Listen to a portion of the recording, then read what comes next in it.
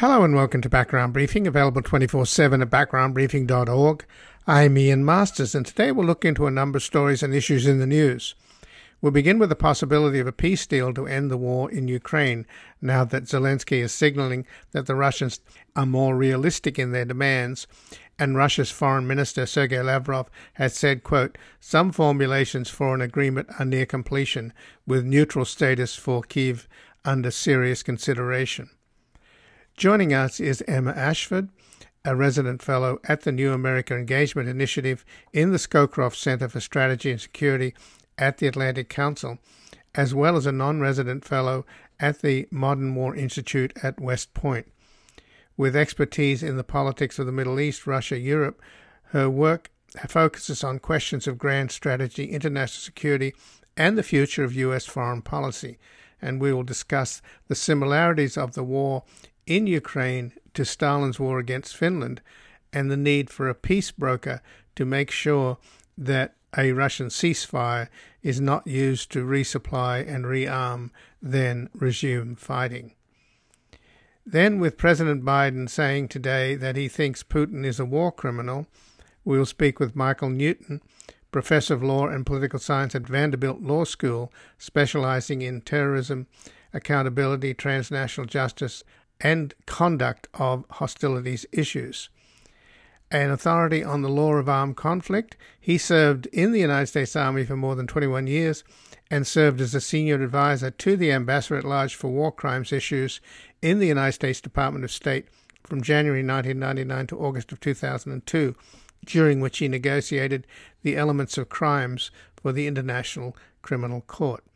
We will discuss his article at CNN, "Russian Invaders Are Crossing a Line."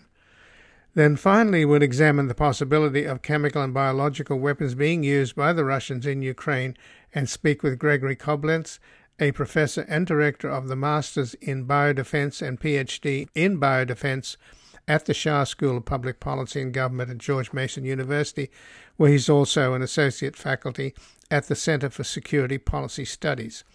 A member of the Scientists Working Group on Chemical and Biological Weapons at the Center for Arms Control, he is the author of Living Weapons, Biological Warfare, and International Security. And before we go to our first guest, this program is completely independent without corporate sponsors and advertising, relying entirely on your support. So we ask you to take a moment and visit backgroundbriefing.org/donate or go to our nonprofit media foundation at publictruthmedia.org, where you can keep us online and on the air on a growing number of stations for as little as $5 a month. Help sustain us into the future so that we can continue to provide breaking news analysis from the most knowledgeable guests at home and abroad. And we've made it easier for you to donate simply by credit card at backgroundbriefing.org/donate, where your tax-deductible contributions make this program possible. And joining us now is Emma Ashford, who's a resident senior fellow with the New America Engagement Initiative in the Scowcroft Center for Strategy and Security at the Atlantic Council, as well as a non-resident fellow at the Modern War Institute at West Point. With expertise in the politics of the Middle East, Russia, Europe, her work focuses on questions of grand strategy, international security, and the future of U.S. foreign policy. Welcome to Background Briefing, Emma Ashford. Great to be here. Well, thanks for joining us. And Russia's Foreign Minister Lavrov has said that Russia and Ukraine are close to agreeing on a neutral status for Ukraine. It does feel like maybe there is a ceasefire in the offing coming soon. Ukraine's President Zelensky hinted as similarly, saying that the negotiations now are getting more realistic, meaning, of course, the maximalist demands of the Russians are not being enforced or demanded, so maybe they're interested in compromise. What's your sense of where we might be heading in terms of a ceasefire and a peace agreement? I think we are in a better place than we have been, certainly for the last few weeks, in terms of the potential for a ceasefire or a peace deal.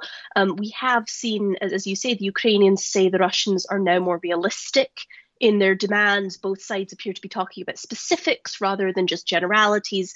And that is good. That is a very good development. But I will say, sort of, we should also be cautious, and I'll give two caveats here. One is that in some ways the question of neutrality is almost the easiest issue to resolve. There are some other really thorny issues, including, what territory Ukraine might be willing to give up to Russia, including Crimea, these eastern territories in eastern Ukraine.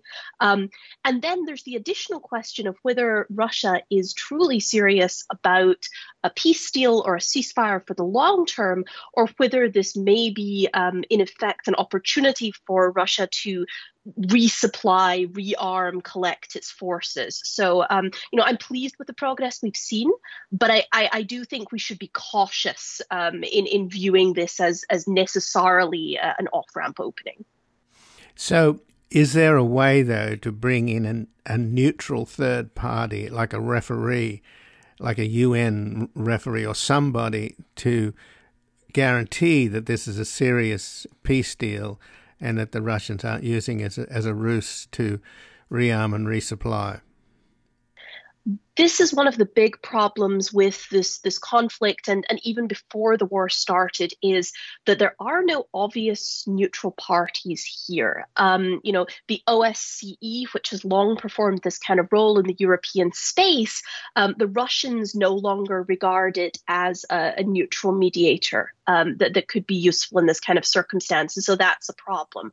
The United Nations is a possibility, but again, the US is viewed as sort of a third party to this conflict. The Russians are viewed as such. The Chinese are sort of backing the Russians in some ways. There are not many obvious parties out there. So I think while we might be able to get something, a peace deal that was in some way adjudicated through the United Nations at the end of the day, I don't think there's an obvious body to go to for enforcement in the way that you're talking about. So if this is serious, and there are indications that there may be, we know that Russia is not doing well in this war, and that Ukraine is doing far greater than anybody expected.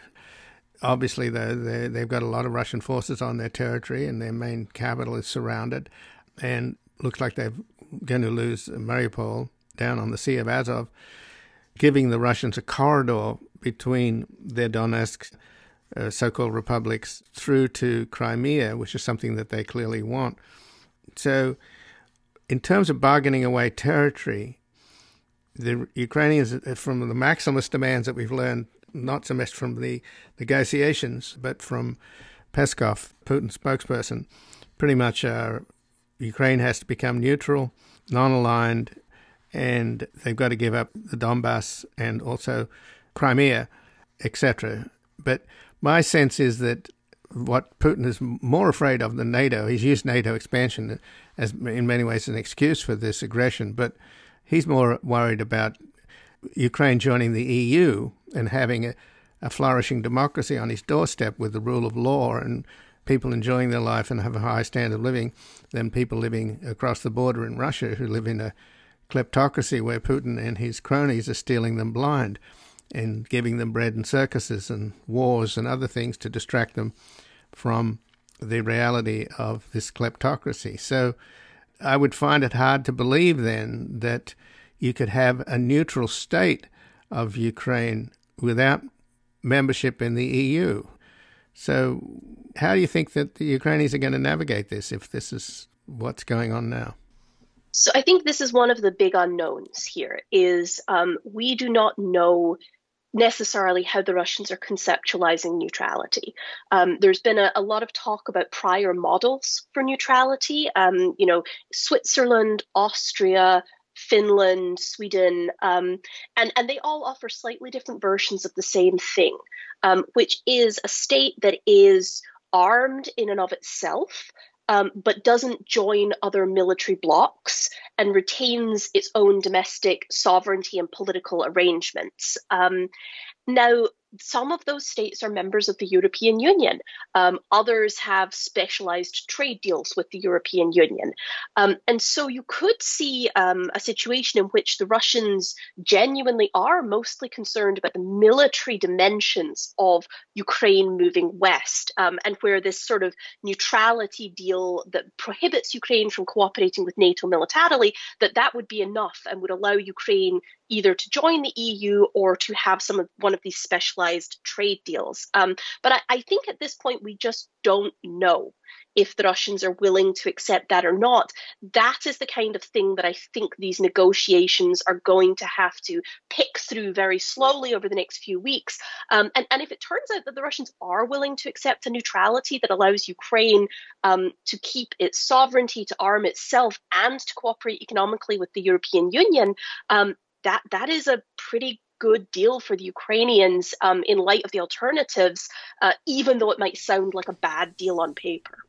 And again, I'm speaking with Emma Ashford, who's a resident senior fellow with the New American Engagement Initiative at the Skrokoff Center for Strategy and Security at the Atlantic Council, as well as a non-resident fellow at the Modern War Institute at West Point, with expertise in the politics of the Middle East, Russia, Europe. Her work focuses on questions of grand strategy, international security, and the future of U.S. foreign policy. Well, there's no way that the Ukrainians would agree to a deal in which they don't maintain their military, because it's their military that's done surprisingly well that's blunted the Russian attacks to the point where the Russians apparently are considering a peace deal. They wouldn't be doing it if the so-called military operation had gone according to plan. Exactly. And again, I think there's this popular misconception that neutrality means disarmament.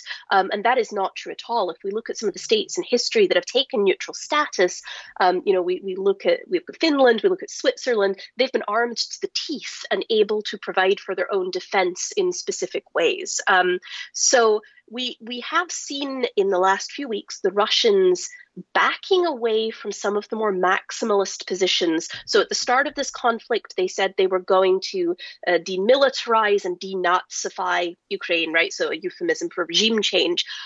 They seem to be backing away from that. The way they're talking about demilitarization now is that they're destroying Ukrainian military assets during this campaign, and they're no longer talking about denazification in the same way. So hopefully what this means is the Russians are moderating their position and making it more likely that there's a peace deal both sides can accept. So, Emma, in terms of examples in history, this is beginning to look a lot like Stalin's attack on Finland in 1939, where his generals told him it would be a cakewalk, and they got surprisingly bogged down with, again, surprised by the ferocity and military capabilities of the Finns, who fought them to a draw. They eventually had to make a deal with Stalin, and they lost a little bit of territory, but they maintained their independence.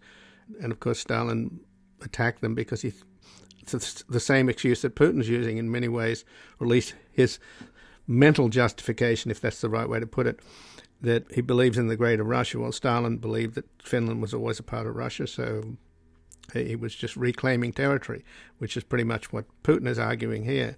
So there seems to be some similarities. Would you agree? I think, yeah, the Winter War in the 1940s against Finland is actually a pretty good example to think of. And one of the reasons why I like it as an example to think about today is because the Finns didn't win the war. Not per se. They didn't come out with an absolute victory. They did, as you say, they had to give up some territory. They had to accept neutrality. So it wasn't an absolute win. But nonetheless, it is a good example where, this very courageous defense that did much better than many observers from the outside anticipated, nonetheless allowed them to preserve the core things that were important to them. Their internal political system, their state sovereignty and ability to remain remain independent of the Soviet Union. And so again, I think that the contours of that war and how it ended could provide us a roadmap for how this conflict might end. A Ukraine that is in a place that is different than it might have hoped, before this war started.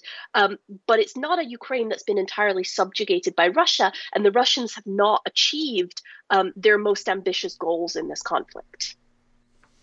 So you had a recent article at Foreign Affairs, Emma Ashford, how the war in Ukraine could get much worse. Russia and the West risk falling into a deadly spiral. Where do we stand in that terms of that concern? Obviously President Biden's coming under increasing pressure from the hawks, shall we say. And of course the American people are watching this horrible images of innocent Ukrainian civilians being slaughtered, and that probably puts pressure on Biden. You've got to do something. And of course Biden's hands are tied because he doesn't want to escalate things into a nuclear war and World War III, and they've made that clear. And Putin has done some nuclear saber rattling to the point where traditional deterrence and the doctrine of mutually assured destruction doesn't necessarily work because Putin's using the fear on the part of the West that things could spiral out of control into a nuclear war. He's using that as leverage to pursue what he's doing, isn't he? I mean, we have to go back and think about these things in terms of how we thought about them during the Cold War. There's a reason why the superpowers avoided direct confrontations with one another in Europe after the 1950s. We see this series of crises early in the Cold War, the Berlin crisis, the airlift, then the Cuban Missile Crisis, the Bay of Pigs. And after that point, the superpowers start to mostly fight one another through proxy wars. Vietnam, Afghanistan. And those things were still dangerous and deadly and disastrous for millions of people, but they didn't have quite the same escalation risk to great power war and to nuclear war. And so I think it's important to remember that what we are playing with today in Ukraine, what we are seeing today in Ukraine, is a very dangerous situation in the middle of Europe that could quite easily, through a miscalculation, escalate to a broader war between Russia and NATO. That could at some point go nuclear, but even if it stayed conventional, would be extremely damaging. And I am extremely pleased to see that President Biden has been very firm on this line, that there won't be a no-fly zone, which would military action against Russia, that we won't be taking specific military steps in Ukraine. That we're doing many, many things for them, arming them, funding them, the Ukrainians, sanctioning Russia, but we're not willing to take that last step to direct conflict. And I think, he is very aware of the escalation risks that could bring. And I think we have to be aware of those risks too. So where do you think things are now, though? I mean, the Russians did fire some missiles at a base, a Ukrainian base, where they were gathering volunteers. Foreign volunteers were arriving. 35 were killed just 12 miles from the Polish border. That certainly seems to have rattled NATO a little bit, hasn't it? That's pretty close. Yeah, that's incredibly close. And, as anybody who's read history knows, many wars do not start through the choice of a leader, right? Putin chose to invade Ukraine, right? There's an example. But in many cases, wars start through misperceptions, misunderstandings, a bomb strike that goes to the wrong place and lands inside the border of a country or kills troops it wasn't meant to kill. And these things can escalate into broader conflict. And so, again, I think this is not a reason to stop the support that we're doing to Ukraine right now, but it is a reason to both be cautious about further escalation and thinking about what else we might be doing and whether that might cause more escalation. And I think it's also a good reason for us all to be looking for a way to wind this conflict down as quickly as possible. A conflict like this that drags on for months or years, that would be far worse in terms of escalation risks than a conflict that we manage to find a ceasefire or a peace deal for in the coming weeks or months. And indeed, I just spoke with a Russian military analyst, Dr. Pavel Felgenhau, a few days ago in Moscow. He was telling us how amazingly well the Ukrainian army was doing, and he thought that the war would continue into the fall.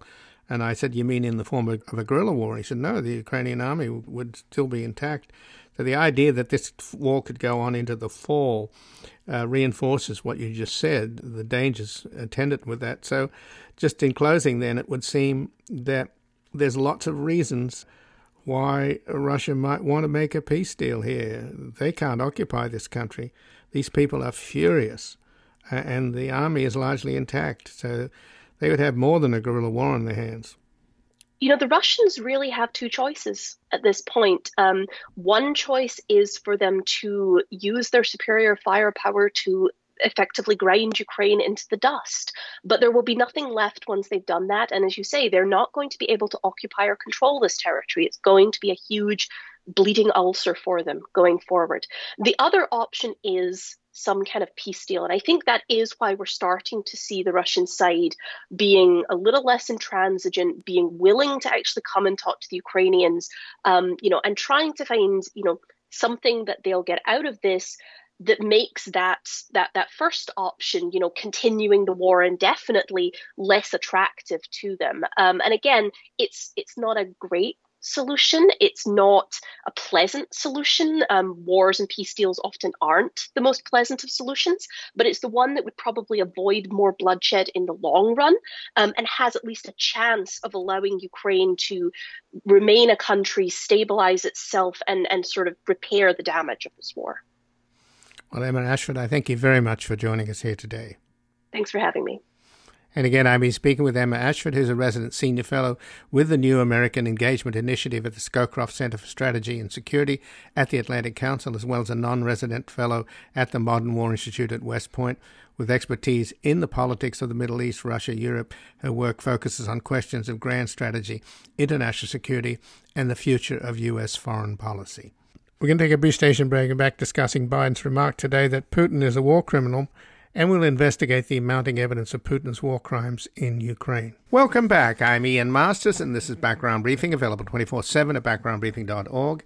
And joining us now is Michael Newton, Professor of Law and Political Science at Vanderbilt Law School, specializing in terrorism, accountability, transnational justice, and conduct of hostilities issues.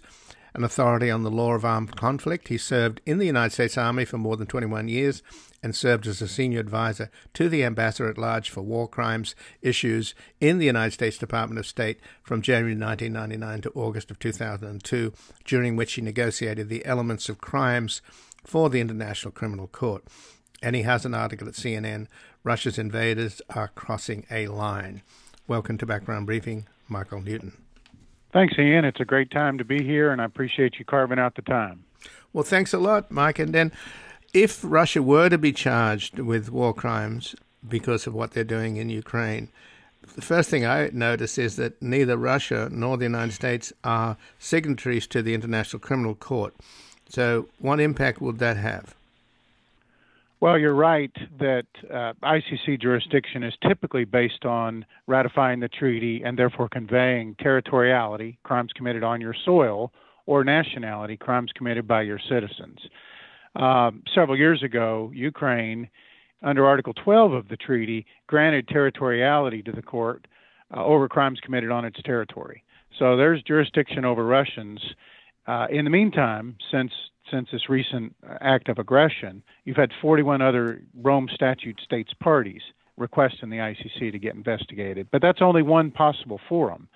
As for the United States, we have clear statutory provisions that allow us to facilitate investigations or to assist prosecutions as needed.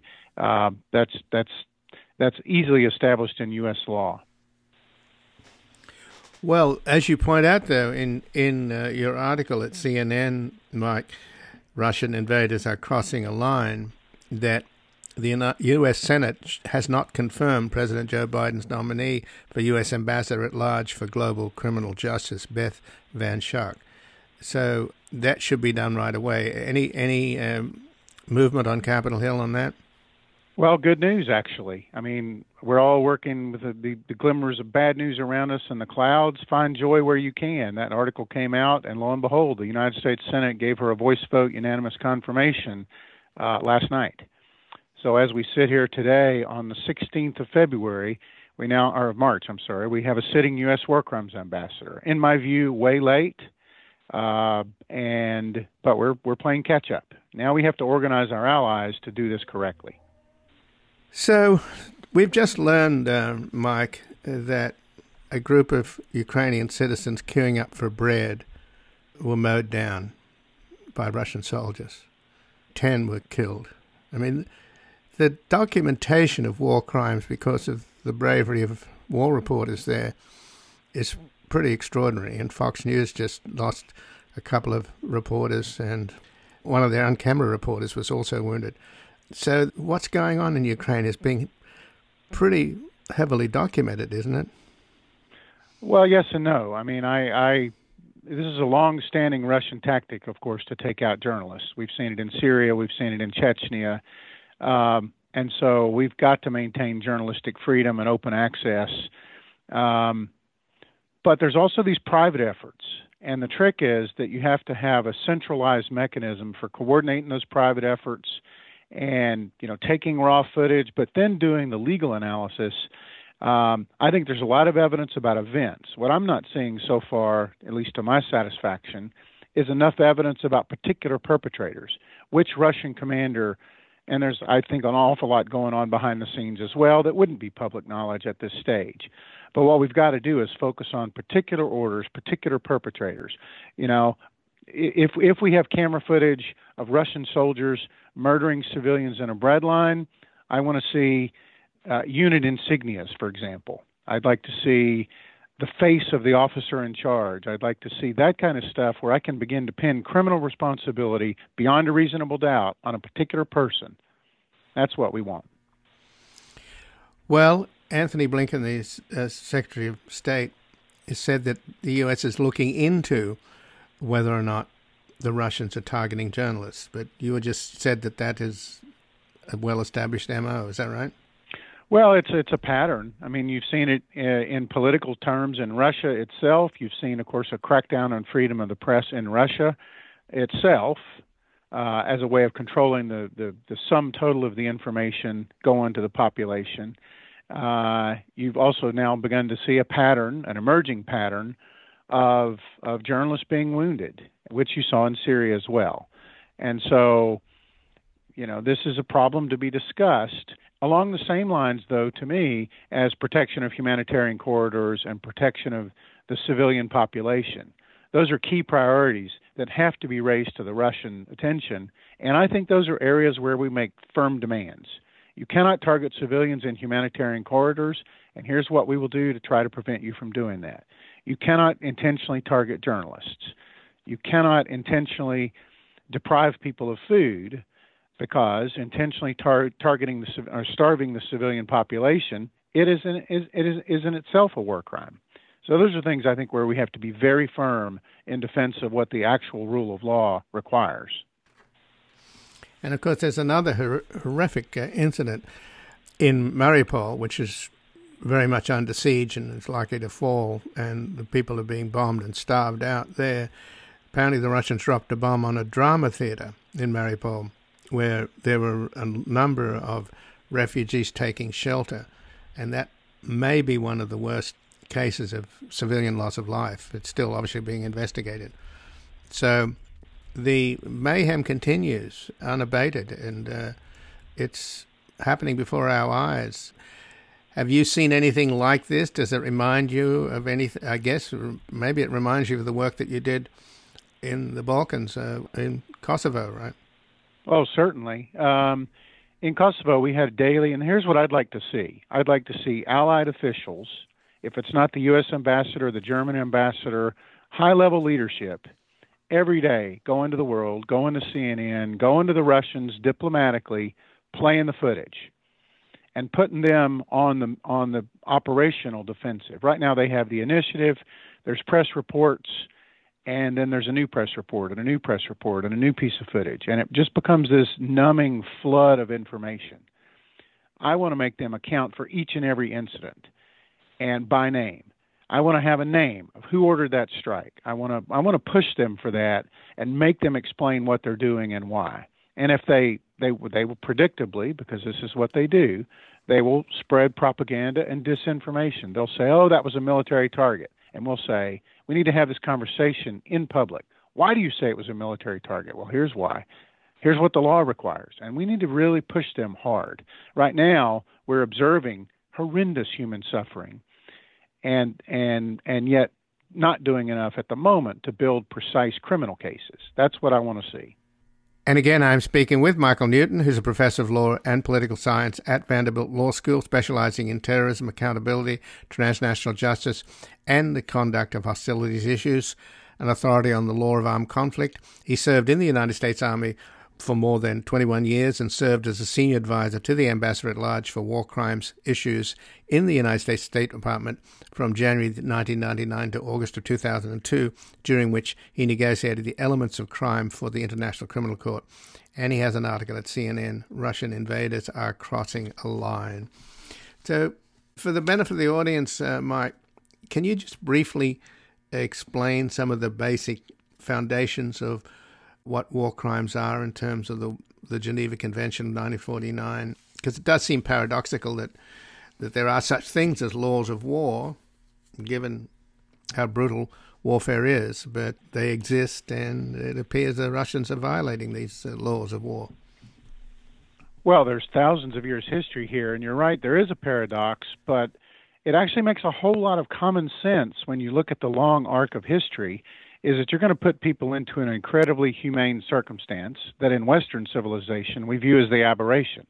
You know, we're not the Spartans where we're at war every time. We want citizens to return to their societies. So they're in incredibly inhumane circumstances and must maintain their humanity as autonomous moral actors. That's where the law comes from. It also comes from pragmatism. If you're a prisoner of war, the only thing you have on your side is the law to protect you, with the expectation that the other side will do the same to your prisoners of war. So there's a lot of pragmatic basis to it. The core of the law of war, legal protections, are designed to separate between lawful participants to combat, we call them combatants, and civilians and civilian property. So the cardinal rule is that we must distinguish at all times and all circumstances, and we can never intentionally attack civilians. So that's circumstantial cases that have to be made of specific intent to target civilians. This is way more than mere negligence. It's way more than just military sloppiness or even incompetence. And that's the cardinal principle from which flow 100 other specific ticky legal rules. I mean, I'll just give you one quick example. I have not yet seen a single instance, at least in my observation, where the Russians have warned the civilian population, we think this place is being used for military purposes, and we think it's a legal target because of XYZ. We would like to attack it at such and such time. If you're an innocent civilian, you need to leave. That obligation, when circumstances permit, is required by the law of war. I haven't seen them do it a single time. And so there's lots of specific instances where we can draw the circumstantial inference that they are intentionally directing attacks against civilians and civilian property. Never mind indiscriminate attacks and a litany of other specific legal rules. Well, during the Syrian war, which still is continuing, of course, but when the Russians entered the Syrian war, shortly thereafter there was a massive exodus of refugees. They were given a humanitarian corridor into Turkey and then on to Europe, where they created political problems, led to the growth of far-right parties, and led to Brexit, all of which Putin is perfectly happy with. At the time, the Supreme Allied Commander of Europe, the SACEUR, said that Putin was weaponizing refugees.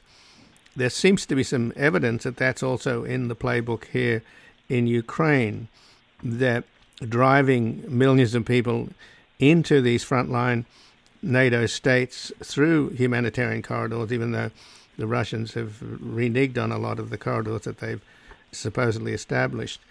Nevertheless, seems like a strategy, seems like the weaponization of refugees, where you denude the country. It means if you occupy it, you have less people to police, and you create a burden on your enemy, meaning the NATO frontline states. Do you agree in any way with that scenario, that that's what's happening? Well, you framed it as a political problem of destabilization. I would frame it as a war crime. Because once you've taken control of territory, the law of occupation, straight out of the Fourth Geneva Convention and other treaties. I don't want to leave the impression that it's just the Geneva Convention. There's an array of other treaties and customary practice here. Forcibly displacing the civilian population is a separate war crime. So where you have incidents that people are doing that, particularly right now, circumstantial evidence to me of that happening in Donetsk, for example. That's a war crime. You can't transfer the civilian population. You can't forcibly displace them. Neither can you create conditions of terror. As I said, it's very clear. Creating the morale of the civilian population is never a legitimate military target. So if I'm attempting to create terror as a fulcrum to cause people to displace, that's a war crime. I mean, there's a lot of things going on here that are war crimes, which is why I think we have to be adamant about being careful to document them in precise legal terms, and then we charge the appropriate people. Never mind, of course, the crimes of aggression, which is a completely separate category of offenses. So just in the last few minutes, then, Mike, how do you see a war crimes trial emerging out of this? If, as we started out mentioning, that neither the US or Russia are signatories to the International Criminal Court, but Ukraine is, this looks as if there may be some peace deal in the making here. So I don't know whether the Russians could bargain away war crimes in the deal that they're trying to make now. Apparently Lavrov has just said that Russia and Ukraine are close to agreeing on Ukraine's neutral status. I don't know whether they could somehow bargain away war crimes, but if war crimes were to be brought on the table, who's going to do that and under what kind of jurisdiction or umbrella? Well, we've seen other circumstances. I'm thinking of the Lomé peace accords in Africa as one example. There are Sierra Leone. There are other examples where people have attempted to do exactly that, grant amnesties, bargain away war crimes in the course of peace negotiations. International law on that is very clear. That is not a viable way of escaping accountability. But the way to think about mechanisms, you ask about where they could be tried, it's a very interconnected structure in modern international law. You'll see, I think, a few cases at the ICC, which are, of course, not able to be bargained away in any peace agreement. I think you'll see a few cases in other countries based on the principles of universal jurisdiction drawn straight from the 1949 Geneva Conventions. You may see long-term movement towards a specific tribunal set up to do aggression. And if they did set that up, perhaps through the UN General Assembly, which, as you saw the other day, very strong majority of states support war crimes accountability in Ukraine. So you could see an effort through the General Assembly focused on aggression, but that could also conceivably include war crimes. I mean, and the accompanying principle, remember, there's no statute of limitations here, and the law extends to all actors acting in their official capacity. There's no carve-outs here. So if you're a Russian commander or a Russian political leader, you should be worried. Well, Mark, I thank you very much for joining us. I appreciate it. Thank you, Ian, for your time. I really think this is important for the population at large to begin to learn about this body of law, because it's a critical piece of the way we wage modern warfare. Well, we hope that that the war ends quickly and that those who have prosecuted war crimes are held to account. And I thank you for joining us, Michael Newton. Thank you. Have a great day.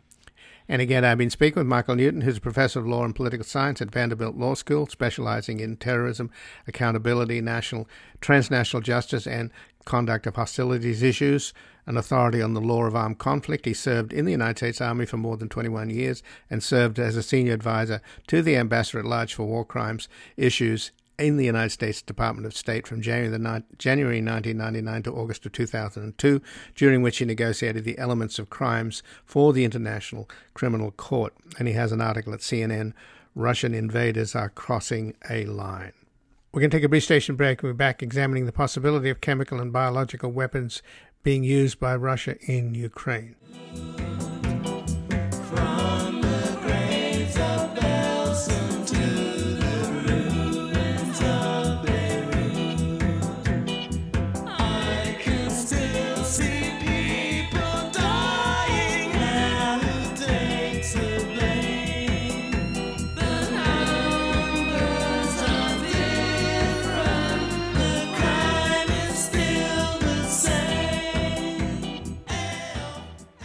Welcome back. I'm Ian Masters, and this is Background Briefing, available 24/7 at backgroundbriefing.org. And joining us now is Gregory Koblentz, who's a professor and director of the Masters in Biodefense and PhD in Biodefense at the Shah School of Policy and Government at George Mason University, where he's also associate faculty at the Center for Security Policy Studies, a member of the Scientists Working Group on Chemical and Biological Weapons at the Center for Arms Control. He's the author of Living Weapons, Biological Warfare and International Security. Welcome to Background Briefing, Gregory Koblentz. Thank you for having me. Well, thanks for joining us. And what's your sense then of these warnings that are coming from U.S. National Security Advisor Jake Sullivan, Prime Minister of Poland, the British Prime Minister? Just about everybody in the NATO alliance is concerned that Russia's accusations of some secret American-Ukrainian bioweapons and chemical lab, which is manifestly false, is in fact a tell, as Jake Sullivan said, that the Russians planned a false flag operation to use chemical weapons and then blame it on the Ukrainians. So where does that rumor stand, Gregory? So this is very concerning because these are the same governments that were warning before the invasion of Ukraine that Russia was preparing to invade Ukraine, and they were right. So the fact that there have been so many warnings lately and so consistently makes me concerned that the United States and other governments have, reliable intelligence that Russia is planning some kind of false flag operation using chemical or biological weapons that they will blame on Ukraine and then use that as a way to justify either the invasion itself or some sort of escalation in the invasion that the Russians are considering now. I think it's less likely that Russia would actually use chemical or biological weapons directly against Ukraine, either on the battlefield or against civilians.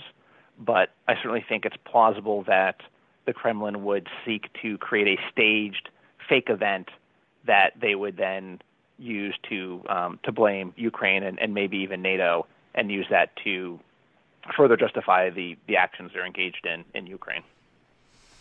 But I can't imagine using biological weapons. I mean, there's no way that they discriminate. Biological weapons kill whoever's in the vicinity, whether they be Russians or Ukrainians. So, and I don't know that the Russians have biodefenses, do they? So that doesn't make any sense militarily. Militarily, it doesn't make sense, but if Russia is using these weapons, there is a kind of political and psychological impact that they're looking for, not just the actual effects on the battlefield. But I do think that the use of biological weapons, I think, is lowest on the list of possibilities. But given how vociferous they've been about these alleged sinister activities that the United States has been engaged in Ukraine, it's possible they will create not actually use biological weapons, but claim that there was an outbreak or epidemic of some sort and blame it on Ukraine.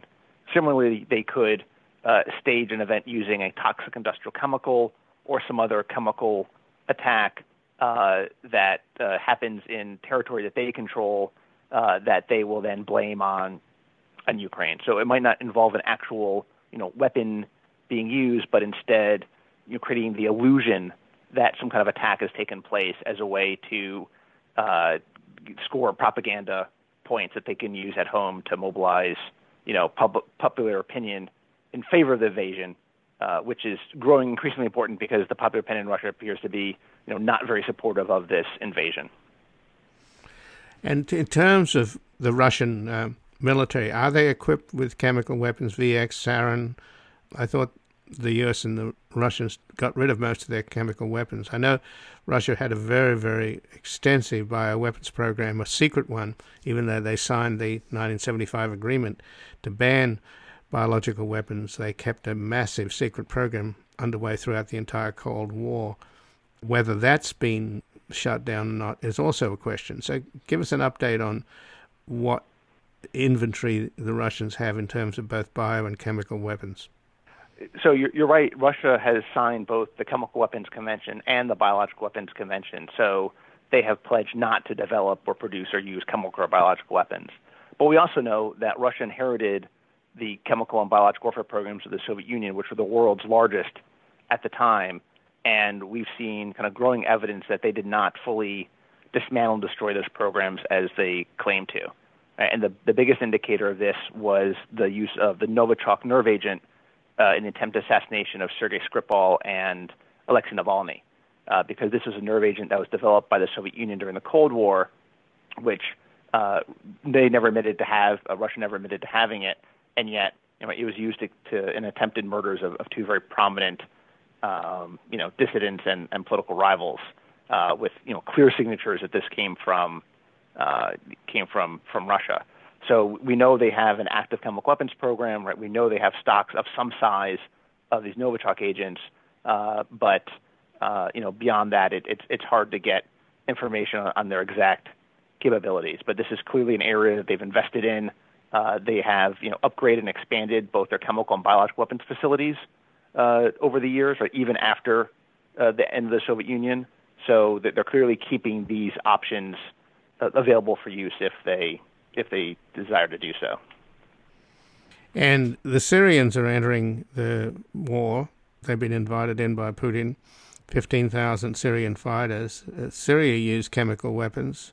Would those Syrian fighters be a part of their chemical? Would they have chemical weapons? They certainly might have chemical weapons experience, but could they also bring chemical weapons with them?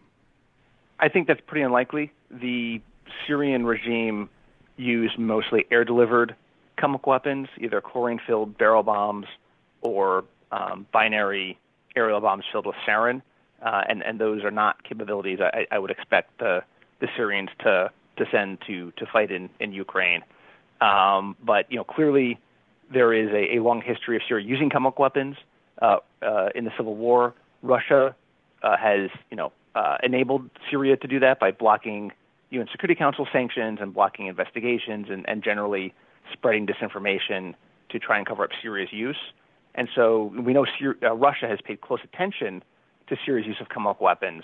And in fact, they've made allegations throughout the Civil War about other types of false flag incidents in Syria involving chemical weapons being used by the opposition, by the United States, by the United Kingdom, and just spinning out disinformation designed to create a smokescreen to distract people from the fact that it's the Syrian government that was using chemical weapons during the Civil War. So Syria has provided a kind of testing ground for some of this disinformation, and I think we're seeing that play out in Ukraine today. And again, I'm speaking with Gregory Koblentz, who is a professor and director of the Masters in Biodefense and a PhD in Biodefense at the Shah School of Policy and Government at George Mason University, where he's also associate faculty at the Center for Security Policy Studies, a member of the Scientists Working Group on Chemical and Biological Weapons at the Center for Arms Control. He's the author of Living Weapons, Biological Warfare and International Security.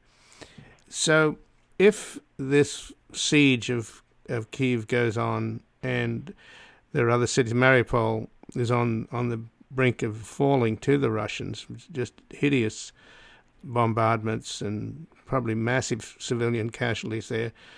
So there's a lot of evidence of Russian ruthlessness. So what about their military doctrine? How much do they have a bright line between conventional weapons and weapons of mass destruction? You mentioned earlier the use of WMD on NATO territory, trying to kill the Skripals in Salisbury, the UK, and of course going after Navalny with a chemical weapon. So they've certainly crossed thresholds there. What about their military doctrine?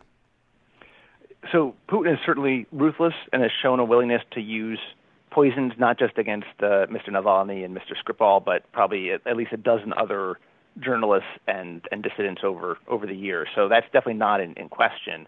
But the use of Novichok, for example, in the Navalny and Skripal cases, these were supposed to be clandestine actions, that no one was supposed to know that these people were killed by Russia using a top secret Soviet nerve agent.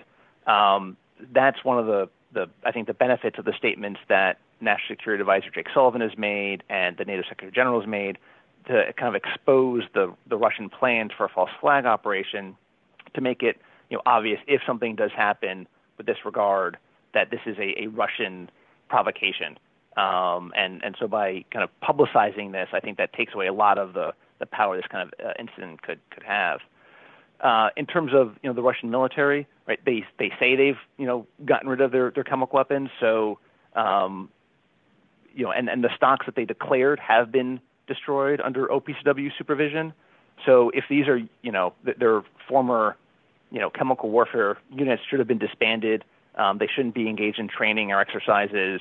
So I think they would be hard pressed to launch a complex chemical attack, given the fact that they can't even supply their trucks with tires that will stay inflated. They can't feed their troops. They've had all sorts of horrendous logistical difficulties with their invasion of Ukraine. And I don't think the Russian military would be confident that they would be able to pull off a complex coordinated chemical attack and keep that somehow from being tied back to Russia directly. So I think the Russian military has its handful dealing with the current Ukrainian resistance and the problems that are on the Russian side. And I doubt that the Russian general staff is going to want to add to that by inserting chemical weapons into the environment. So does that mean that the Russian soldiers, or perhaps the ones in the south that seem to be more professional or less draftees, are they equipped, or are any Russian units equipped with chemical protections, gas masks and chemical warfare protection outfits?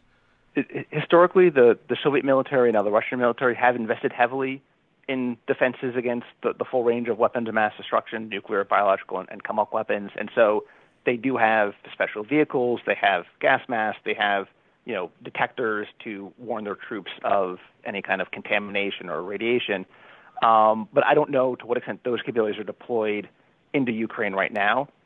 I haven't seen any open source reporting on that. And the fact that this this invasion was launched on under the cover of an exercise that these units were engaging in means that they might not have deployed with the full complement of support capabilities like CBRN defenses and CBRN detectors if that wasn't part of the exercise. So the Russians clearly have the capability in general. I just don't know if they've deployed that into the Ukraine theater of operations.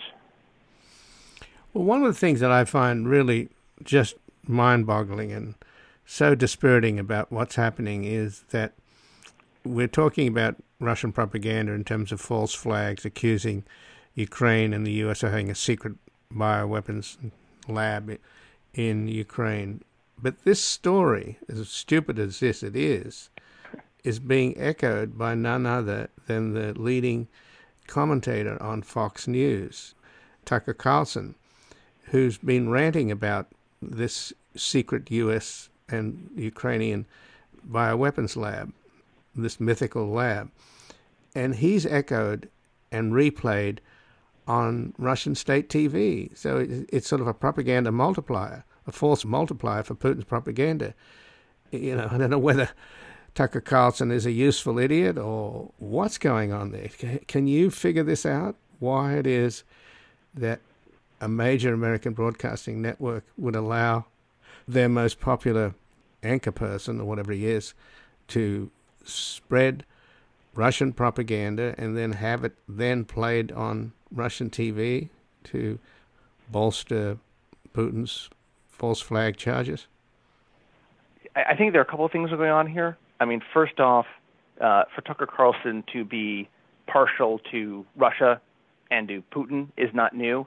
This started under the Trump administration, where, as we all know, Donald Trump had a unusually close relationship with Vladimir Putin, and that has spilled over, I think, into the far right media that is still has a has respect and admiration for Putin, as some senior former Trump officials have said recently.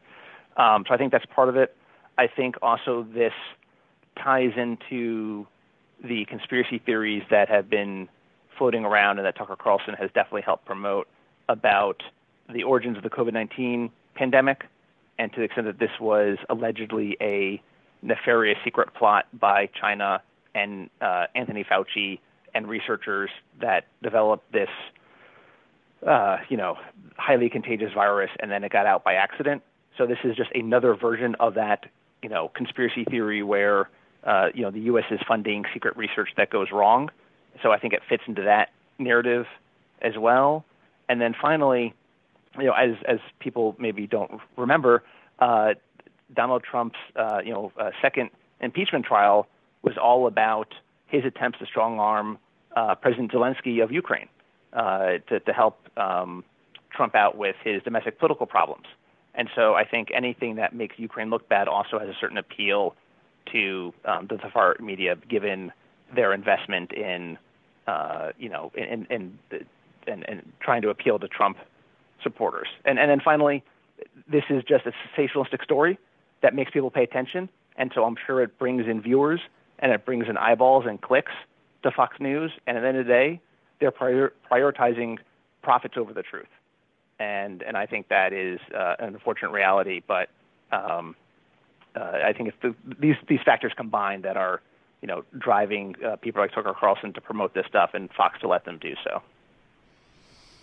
And there are no sanctions against this kind of behavior? I mean, I guess the U.S. is not at war, so you can't charge Tucker Carlson with being Tokyo Rose or Axis Sally, but that's pretty much what he is. I mean, this is a situation where the First Amendment protects speech, even if it is wrong or inflammatory. I mean, those protections are in place. I think it's reputational damage that's being done to Tucker Carlson and to Fox News, and to the extent to which these allegations are shown to be not just wrong, but just ridiculously wrong. I think that will be remembered, and so I wouldn't judge kind of the outcome of this just yet, because I think there's still more to come, and I think at the end it's going to be it's clear that it's Russia that has chemical and biological weapons, right? It's Russia that invaded Ukraine unprovoked. It's Russia that's committing atrocities in Ukraine, and that is the truth that Americans, everyone around the world can see, and Tucker Carlson and others can try and lie about it or spin it, but that's the reality. And I think eventually that reality will catch up to people who are supporting this kind of disinformation and propaganda. But in the last minute, Gregory, what happens if the false flag operation does happen and Russia uses chemical weapons and blames it on the Ukrainians, and Tucker Carlson goes on television and propagates the Russian line? I mean, that would be a really serious problem, and I think that if we were talking about journalistic ethics and the responsibility of a media company like Fox to provide accurate reporting, I think that would be a major problem. And also, I kind of question the competency of the Russians to be able to conduct a false flag that is in any way convincing. Right? We've seen the security services in Russia do a really horrible job trying to, conduct other types of operations. So I'm, if something does happen, which I hope it doesn't, I expect that it will be exposed as a hoax and a fraud pretty quickly by, the U.S. and related countries and investigative journalists, and that will serve enough kind of counter evidence that even people like Tucker Carlson won't be comfortable parroting the Kremlin's propaganda line. Sure. Well, it's pretty hard to believe that Fox allows him to do what he does, given that they just lost a couple of reporters and one was badly injured in Ukraine. I thank you for joining us, Gregory Koblentz. Thanks for having me. And again, I've been speaking with Gregory Koblentz, who's a professor and director of the Masters in Biodefense and PhD in Biodefense at the Shah School of Policy and Government at George Mason University, where he's also an associate faculty in the Center for Security Policy Studies, a member of the Scientists Working Group on Chemical and Biological Weapons at the Center for Arms Control. He's the author of Living Weapons, Biological Warfare and International Security. This has been Background Briefing. I'm Ian Masters, and I'd like to thank producer Graham Fitzgibbon. And to help us sustain this program into the future and assure it remains free to all, please take a moment to support us by going to backgroundbriefing.org/donate or publictruthmedia.org. where you will find our non-profit Public Truth Media Foundation, where your tax-deductible donations, large and small, keep us broadcasting. And if you missed any of today's program and would like to explore our vast archives, you can find us at backgroundbriefing.org, where we'll include extended interviews searchable by topic and have made it easy for you to sign up for daily email updates that provide links to resources, articles, and books discussed on the program. Also, you can find links there to subscribe wherever you get your podcasts, and we also encourage your ratings and reviews on these platforms. Find us on Twitter and Facebook at Ian Masters Media, and please do help us reach more listeners by sharing this program with friends, family, and colleagues. And I'll be back again tomorrow with another background briefing at backgroundbriefing.org. Bye for now.